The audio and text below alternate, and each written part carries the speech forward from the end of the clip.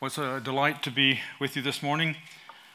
This year I've had to travel a bit for ministry, so it's always is a privilege for me to be back in Albuquerque at City Press. And just want to remind the children, as Arlen did, that nobody will be going to Sunday school this morning, but if you want some of the activities out there, please go pick up a packet. And I just wanted to say to the young people, the school year has just begun for most of you. And I want you to think about how to draw a picture of who helped you get to school that first day. Did a parent take you? Was it a happy day or a sad day? You can draw whatever face you feel is fitting. If you were homeschooling, what did the room look like where you do school? Draw the people that were in your homeschool class. Maybe it was just you or others might be present. But think of something from the beginning of school that you can thank God for. Sometimes they're hard things, but usually among those, everything, you can find something that's really good to thank God for. Now, let's go into Psalm 65. And I wanted to ask you, if you have a Bible with you, to open it to Psalm 65. If it's a digital form or paper form, it doesn't matter. But if you'll hold your finger or whatever it takes to get the digital one in that same place without going off on you, stay there, because we're going to be coming back and forth to Psalm 65 this whole message. So today we're looking in the Psalms. Psalms are an extraordinary book of the Bible because it's written by several different people, a lot of them by David, a lot of them by people that led worship in the temple. And it gives us examples of prayer, praise, and worship.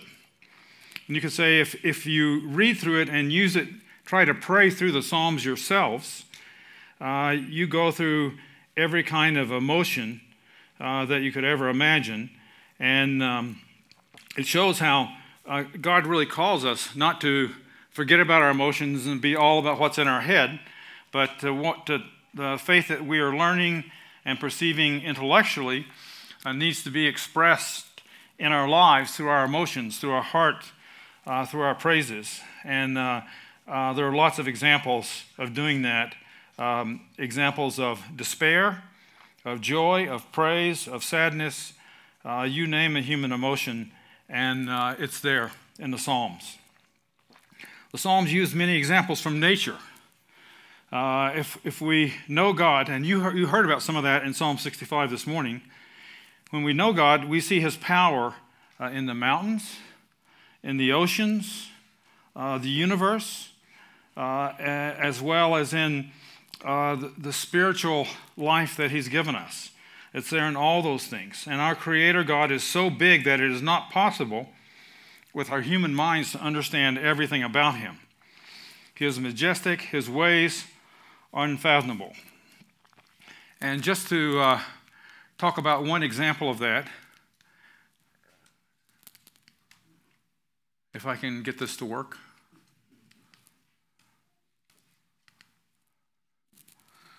Okay, Daniel, could we go to slide number 4? A couple more.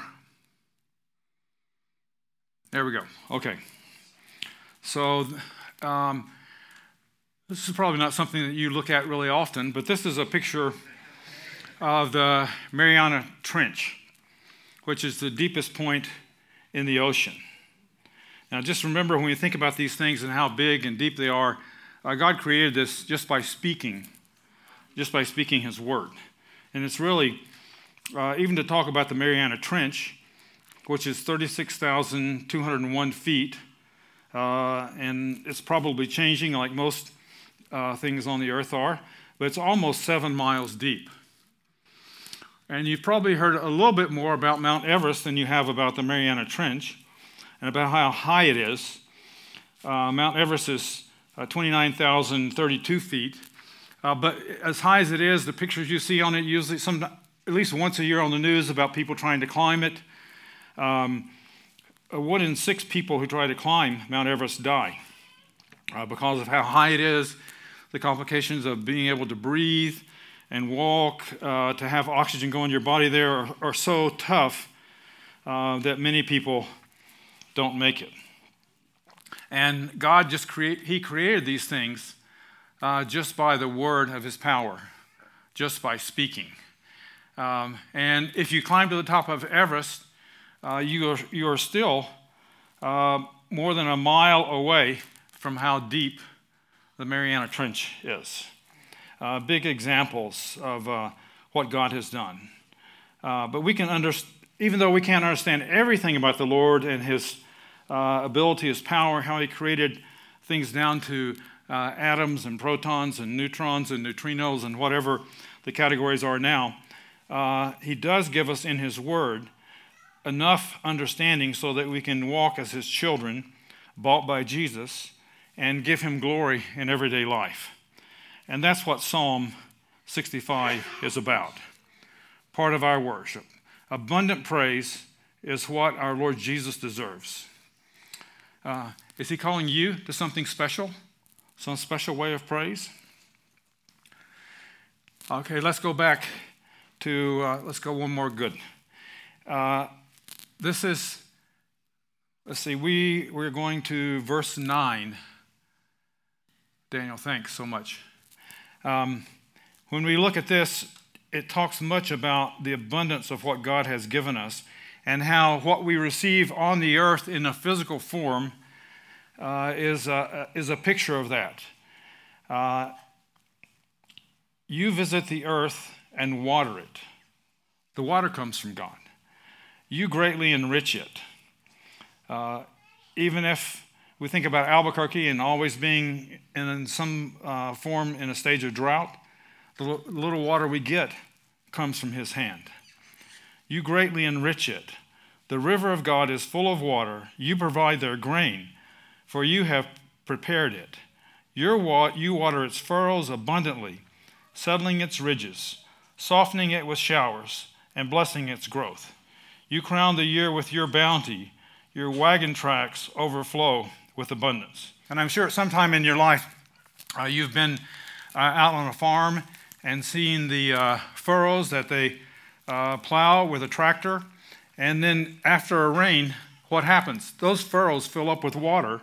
And if it's a good rain, it overflows. And that's what brings life to the things that are planted.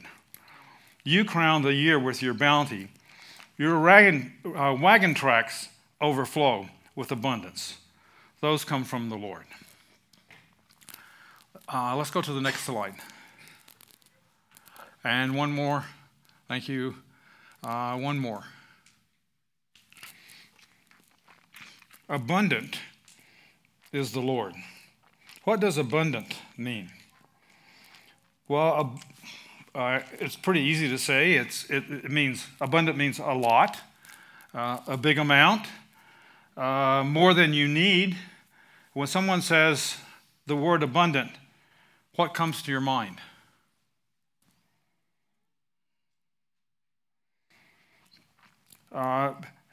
We think of a shared meal that we want on Thanksgiving or Christmas. We want it to be abundant. You could call abundance, could speak of fertility, fertile crops, copious, full, bountiful, leafy. Pictures of those Thanksgiving tables. You probably have seen pictures of Napa Valley or other vineyards in Italy with all the green and the clusters of grapes. Those are pictures of abundance. And this psalm, David is saying that the grace and provision of our Father God is abundant beyond belief. Interestingly, sometimes we have to teach our children not to be too abundant. God's abundance is good. Sometimes our abundance overflows in the wrong way. Trying to teach our children or our husbands, in Jenny's case, not to overfill our glasses with water. I'm a slow student. I want to fit as much in anything that I have as is possible. In a glass, a cup, a garbage can, a daily schedule. I'm trying to fill everything with as much as possible, and if a little bit gets out, it doesn't bother me. My wife tries to help me not to spill these liquid drops.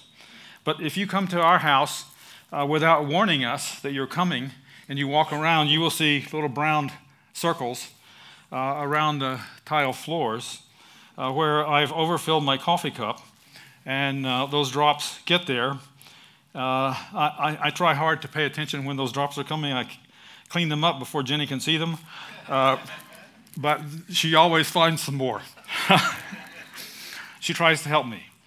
But in this case, it is God himself who overflowed the cup of his love, his grace towards us, his abundance in creation. He wants our cups to be overflowing with his love and with the praise of Jesus, with the joy of the Holy Spirit and the love of God the Father. Let's go to the next slide. In our context, David writes, "O you who hear prayer, to you all men will come. When we are overwhelmed by sins, you forgave our transgressions. Blessed are those you choose and bring near to live in your courts." Sometimes he brings people to church or into the church, into his family, that will surprise us, that we don't expect to come. You may have heard that since about 1990, one of the fastest growing churches in the Muslim world has been in a country that you wouldn't necessarily think about, but Iran. The church has been growing there regularly. And there was this is not his real name. I'm not going to use his real name because of security reasons, but Pastor Nabil was the leader of a congregation in the city of Tehran, the capital city of Iran. And if you've been noticing the news this week, there have been all kinds of riots about the way a young woman was murdered by the police, all kinds of things happening, the main Ayatollah promising to put down with as much force as necessary these dissidents. But anyway, Pastor Nabil was a pastor of one of the congregations in the capital city of Tehran. And he's one of these kind of people, and you meet them occasionally, who shares the gospel with everything that moves. If a blade of grass blows in the wind, whatever moves, they want to share about Christ with it. And on this day, Pastor Nabil and his wife were driving through downtown Tehran about midday. And as they were driving through, they saw a man standing on the street corner in full Islamic clerical garb, one of the probably a mosque leader or higher in Islamic religion. And his wife said to him, "Nabil, why don't we stop and share about Jesus with this man?"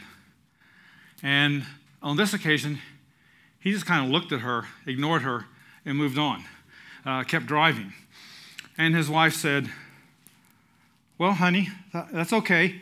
When we stand before God on the day of judgment and he asks us about this man's blood, what are you going to say?" Yeah, that's pretty straightforward, isn't it? So her husband said, "Okay." So he went to the end of the block they were on, turned the corner, came back around up to where this man was on the corner, parked the car, took some gospel tracts and a New Testament in Persian out to give to him, and walked up to him and said, "Sir, my name is Nabil, and I wondered if you would like to talk some about God's Word." And the man got an angry look on his face, and he looked at his watch. He said, "Do you see what time it is? An angel appeared to me in a dream last night and told me to be here at 12 noon and that someone was going to share God's word with me. And it is now 12:20. What is wrong with you? And they shared God's word together. But these kind of things are happening in the Muslim world, as well as many other places. God is working to bring himself glory in places like Iran. His abundant grace is overflowing. Abundant praise is what our Lord Jesus deserves. He calls us to have overflowing hearts. Verse 1, remember, if you've got your finger, well, there it is up on the screen too, says, "There will be silence before you and praise in Zion, O God. And to you the vow will be performed." Well, there's something interesting here. You may have noticed that what I read was a little different than what you see on the screen. That's because most translations use the word praise is due to you. But the New American Standard Bible uses something that is a little closer to what the original language says, and when it says, "There will be silence before you." Now, how can you praise and be silent?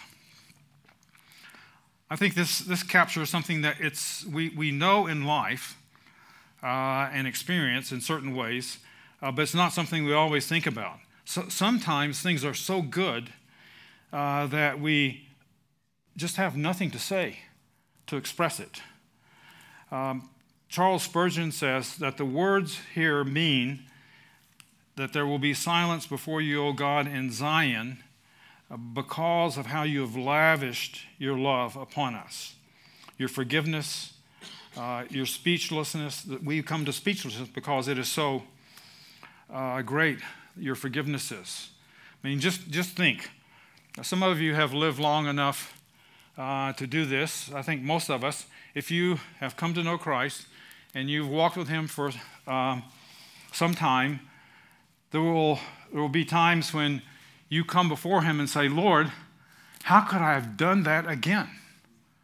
I'm convicted. I'm guilty. I need you. I don't even want to come and talk to you because I'm so ashamed of what I did again." But the scripture is so clear. That is the time, first of all, that we bow before him. We don't run away because we are ashamed. But we bow before him and run to him again because he's a loving Heavenly Father. His son Jesus already paid for that 1,000th time, or even if it's 10,000. He's already paid for it, and we're supposed to come to him as a welcoming Father in repentance. And when that happens, there are not enough words to describe how good God has been to you. Do you ever spend time in silence? Do we think about Jesus when we are quiet with nothing else, no noise around us? It's hard to find in our modern world places where there's no other noise around us. But we need those times. Do we take time to meditate on what his word has said, what he's given us, like the Psalms does? I'll admit to you that silence costs me. I already gave you a hint of this. My natural tendency is to be an activist, an extrovert. I like to complete tasks. I want to be productive and effective. I love checklists. And don't laugh too hard because some of you are the same way. We love those things, the sense of accomplishment. When I wake up in the morning, I don't have to decide about what I'm going to do that day. The list just starts to roll out. I don't ask myself, okay, give me the list. It's just there. And it starts to roll out with the things that I need to do, that I plan to do. It's there. I want to do as many things as possible in the shortest amount of time, and I always plan a lot. Without fail, I have more than I can do. I like action. Now, you can imagine Jenny is more of an extrovert, and at times she finds this frustrating, and not for the reason you might think. it's because she likes to ask me, okay, when can we leave to go do this? And I will say, I'll be ready at 1 p.m. But when 1 p.m. reaches, I still have 3 more things to finish that are in my head and are on my list than what I've been able to get done. I try to keep the hour that I've given her, but I end up often a couple minutes late. She would say regularly 15 minutes late. Is it possible that there are others of you who share the same life together? Many times we have to apologize and forgive each other. There are ways that she needs to do that with me, ways I need to do that with her. Jesus is working inside of both of us, both the extroverts and the introverts. One man, I can't remember who it was, said, we need to walk with God daily. We need to hear from him through his word daily. We need to have the time and take the time. But the biggest enemy of godliness is busyness. Often it's not some big, outspoken or flaring, glaring sin. It's just plain old busyness. And to experience being overwhelmed with Christ's goodness for us, to be silent, we have to slow down and take the time. It's like when a mother has been going through labor, expecting her child, and there's lots of pain. There's the 9 months or so of pregnancy. Fathers, we've watched our wives go through this, those that have been blessed with children. But even we've had friends, even if we don't have our own children, we've seen and helped go through this. When that child is born and the pain is finished, there's speechless joy. Sometimes crying and outspoken joy, but there are times of speechless joy because when the child is healthy and there's nothing wrong, all the digits are there, there's nothing we have to say that can speak how wonderful that is. Silence sometimes says more than 1,000 words. And it's good for us. The Psalms teach us, and other places in Scripture, that we go before the Lord.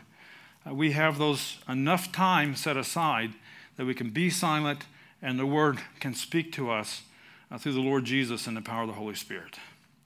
Abundant praise is what our Lord Jesus deserves. What might he be calling you to? What will your praise look like? And then we see some talk in Psalm 65 of super overflowing grace. I don't know if I have a slide for this, but it should be in verses 2 through 5. If you have your Bible open or your phone, you hear the prayer, all flesh will come to you. And then it skips to verse 4. Blessed is he whom you chose and draw to you to dwell in your courts. We'll be satisfied with the good of your house and of your holy temple. With tremendous things you will answer us in justice, O God of our salvation. Hope from all the ends of the earth and from the most remote ends of the sea. Super overflowing grace is offered. Jesus has provided it for all who will believe. Let's go to slide 9. And in honor of Paul Stern and thanking him for playing bass in my place this morning, I have a map. You're welcome. So you can read what it says at the top. Myanmar, which used to be called Burma, and not known for a lot of good things happening there, a military junta that really controls the country and has put away the elected officials. But Burma has a long story. And I want to tell you just briefly about a man named Adoniram Judson. If the Eggers were here this morning, we would have had a Judson with us. But Adoniram Judson lived between 1788 and 1850. He went to Yale University, was going to be a lawyer, and the Lord met him and called him to take the gospel of Jesus to Myanmar, formerly called Burma, in Southeast Asia. And Adoniram had a wonderful plan. Once he understood and realized and sensed that God was calling him, he wanted to move to Yangon, live and dress like a Burmese Buddhist, because all Burmese were at least officially Buddhist, to learn their language, preach to them, and see thousands of men come to know Christ. He entered Rangoon, that's Yangon today, in 1817 with his family. His plan did not work as he had imagined. So after 8 years of dressing like a Buddhist, learning to speak Burmese, and then preaching, talking to people on the streets, he had seen all of one person come to faith in Christ. And he began asking the Lord, what am I doing here? We came all the way here. I've been using all my time and effort. People are giving money to this. What am I even doing here? So he decided that he would translate the Bible into the Burmese language. And in about 5 years, he had a rough translation, and he was trying to use it, getting people to read it, to study the Bible. And still seeing nothing happen. So this is about 13 years he was there. Around that time, a man named Kotha Bu showed up at Adoniram's house looking for a job. And unbeknownst to Adoniram, Kotha Bu was a robber from the Karen tribe in the mountains of Burma, who had murdered many people in the highway robbery he had been doing. Eventually decided to go to the city to get away from police chasing him and tribal people chasing him. And he got a job working for Adoniram Judson. And then Adoniram, with the people that worked at his house, was doing a Bible study once a week and praying with them. And over a 2-year period, Kotha Bu, who at first seemed really dense, couldn't understand a thing about the gospel, made a profession of faith in Jesus. And he started asking questions about these strange white people with a book they brought from the West. Why have they come here with a message from God? And suddenly everything fell into place for Ko. He received Christ. He began soaking in the Burmese Bible as though it was rain on dry land. And within 2 years, Kotha Bu went back to the Karen people in the mountains. If you see the news these days and you see about Burma, you often see news of the Burmese army killing Karen people in the mountains because they don't like them. They're a different ethnicity. They're not faithful Buddhists. And that's gone on for centuries, and it's still happening. Anyway, Ko went there, and God used him over a period of 15 years. More than 3 million people heard the gospel, and 200,000 were baptized, began to follow Christ. And the church there in the Karen part of Myanmar is still strong today and is trying to take the gospel into other regions of that part of Asia. Abundantly praising God's works is something he calls us to. He does it by drawing people who would have no opportunity to hear of him into his kingdom. Abundantly praising God also does something in us. And I think it's pretty clear in the New Testament that praising God, giving thanks, helps us. God has commanded us to do it, yes, and that should be enough reason for us to do it. But it also works blessing in us. Philippians 4:4-7 says, very famous passage, rejoice in the Lord always. Again, I will say, rejoice. Let your reasonableness be known to everyone. The Lord is at hand. Do not be anxious about anything, but in everything by prayer and supplication with thanksgiving, that's praising, let your requests be made known to God, and the peace of God, which surpasses all understanding, will guard your hearts and minds in Christ Jesus. Abundant praise is what our Lord Jesus deserves. Overflowing waters of praise. And if you think about the New Testament, let's go. This is good. Right here in let's go back to Psalm 65 and 1 through 4. It comes out right here in verses 3 and 4. When iniquities prevail against me, you atone for our transgressions. Blessed is the one who you chose and bring near to dwell in your courts. We shall be satisfied with the goodness of your house, the holiness of your temple. We might ask, and it's a good thing to ask, what does Psalm 65 have to do with Jesus? Well, look here in verse 3. When iniquities prevail against me, you atone for our transgressions. It's saying very clearly, David knew this. He didn't know in what form it would come. He believed the Messiah would come, the anointed one. But he knew this promise, and David wrote this psalm, when iniquities prevail against me, you atone for our transgressions. David is admitting he's a sinner. Even though I'm fighting against my sins or transgressions or iniquities, whatever word we want to use, our rebellion against God, there are times when we will not win. They will get the best of us. And God is the one who provides the atonement. Other translations say, you will provide atonement for our transgressions. That came in Jesus. Blessed is the one you choose and bring near to dwell in your courts. David knew this and says it very clearly in verse 4. It's God, it's the Lord Jesus Christ himself, who calls people to himself and brings them near. He brings us into his courts with forgiveness and teaches us to be filled with abundant praise for himself. What is the Lord Jesus calling you to?